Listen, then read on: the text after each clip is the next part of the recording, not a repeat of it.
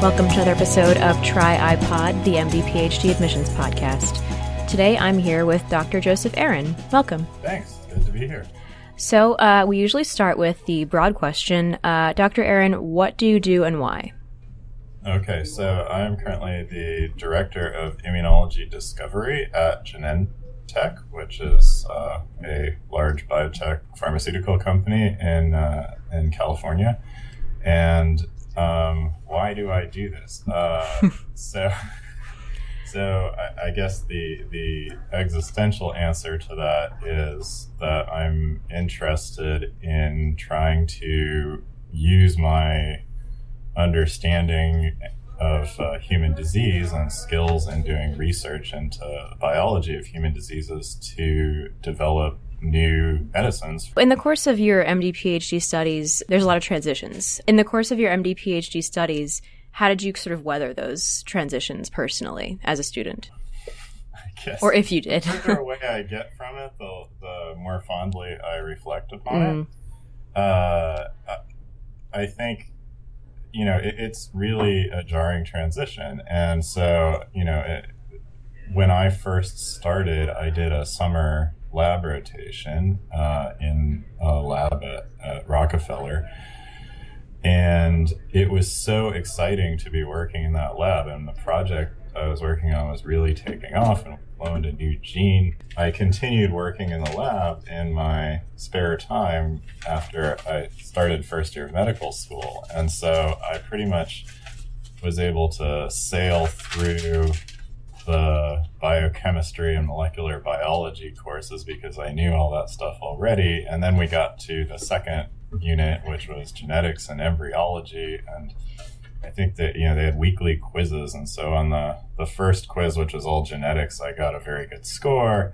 It's like 93 or something like that. The second quiz was like half genetics and half embryology. And I got like a 56 on that one. And then the third one was just embryology, which I hadn't learned previously. And I got like a 25. And then I got called into the course director's office to ask what was going on. And so I explained that I was spending most of my time not in med school classes working in the lab because we were doing this thing and it was really cool and I was going to get a paper.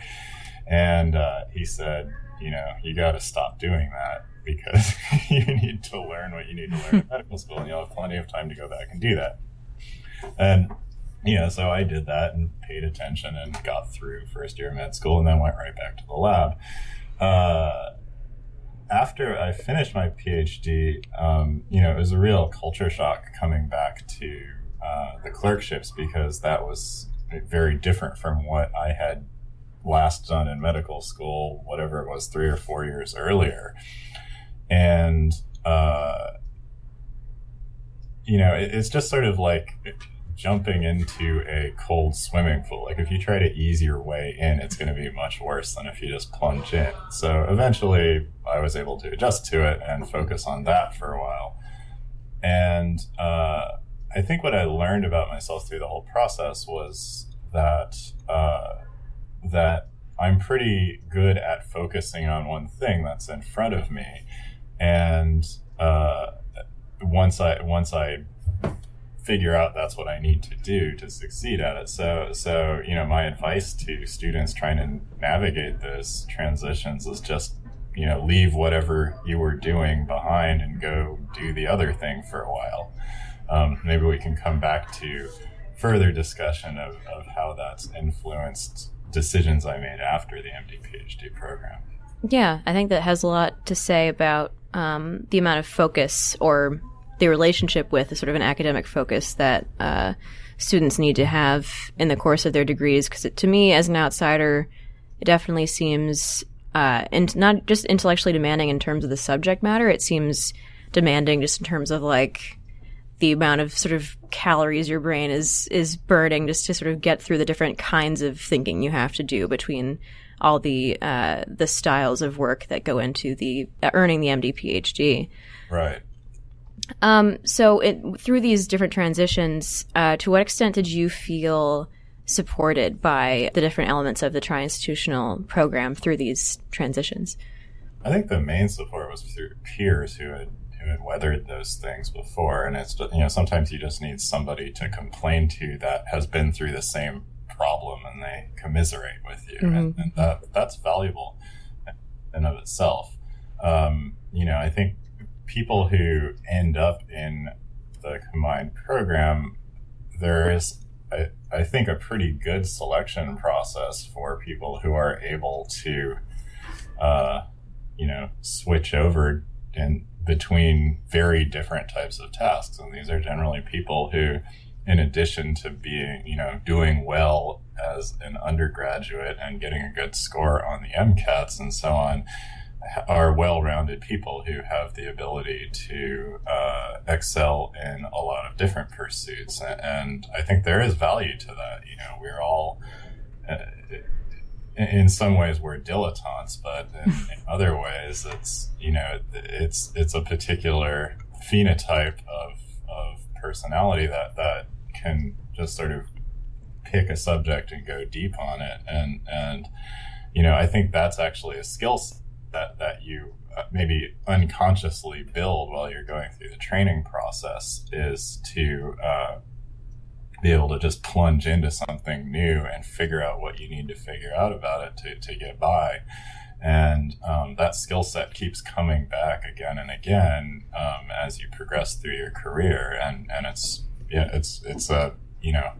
I think you need to have some innate ability or openness to trying that kind of thing, but the more times you exercise that muscle, the better you get at it.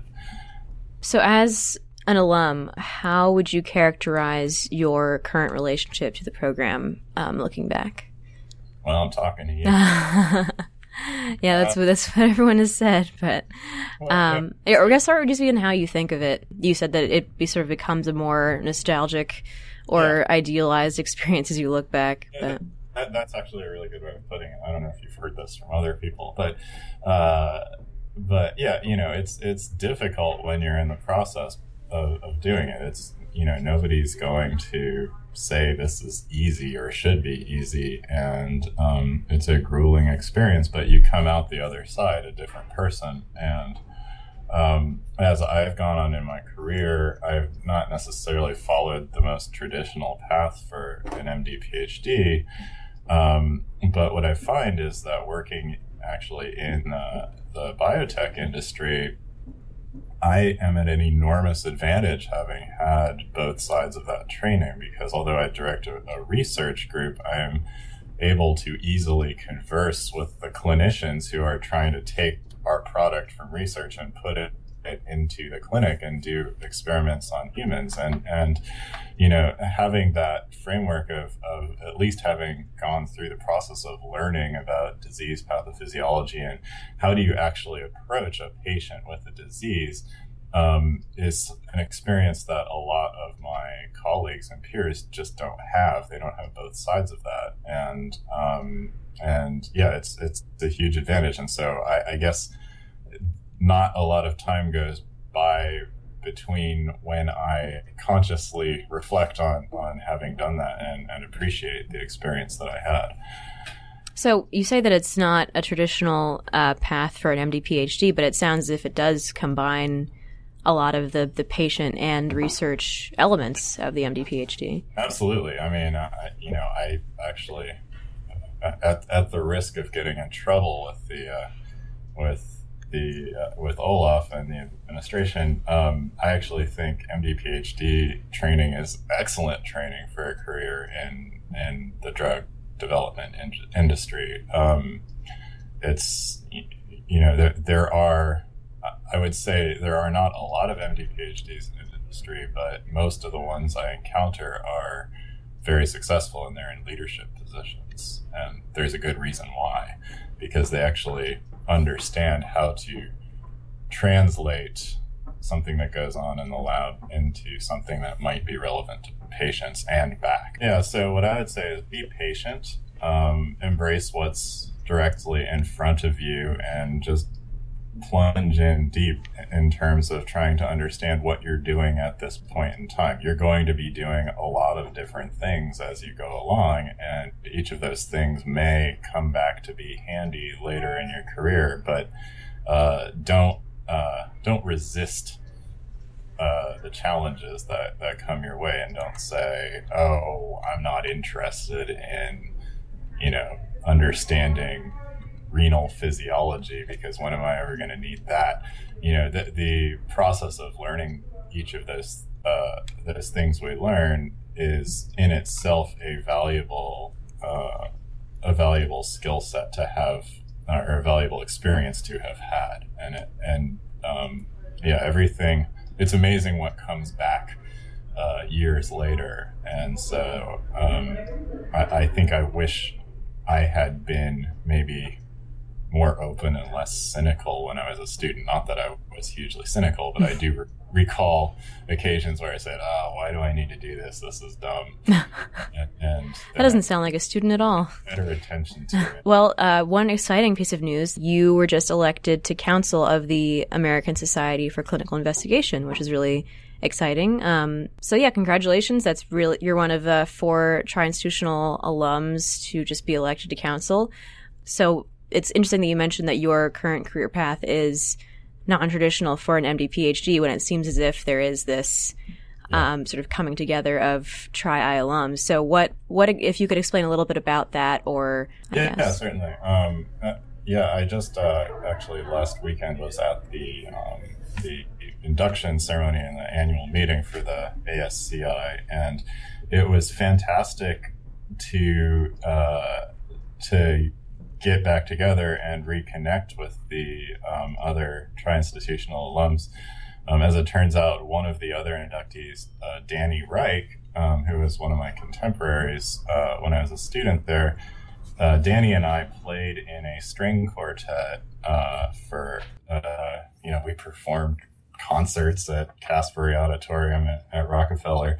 And we weren't great, but we were really into it. And we had this extensive shared experience beyond simply just being students in the same program together. And, you sort of drift apart over the years. And it was just great to reconnect with him. And it was as if we picked up right where we had left off.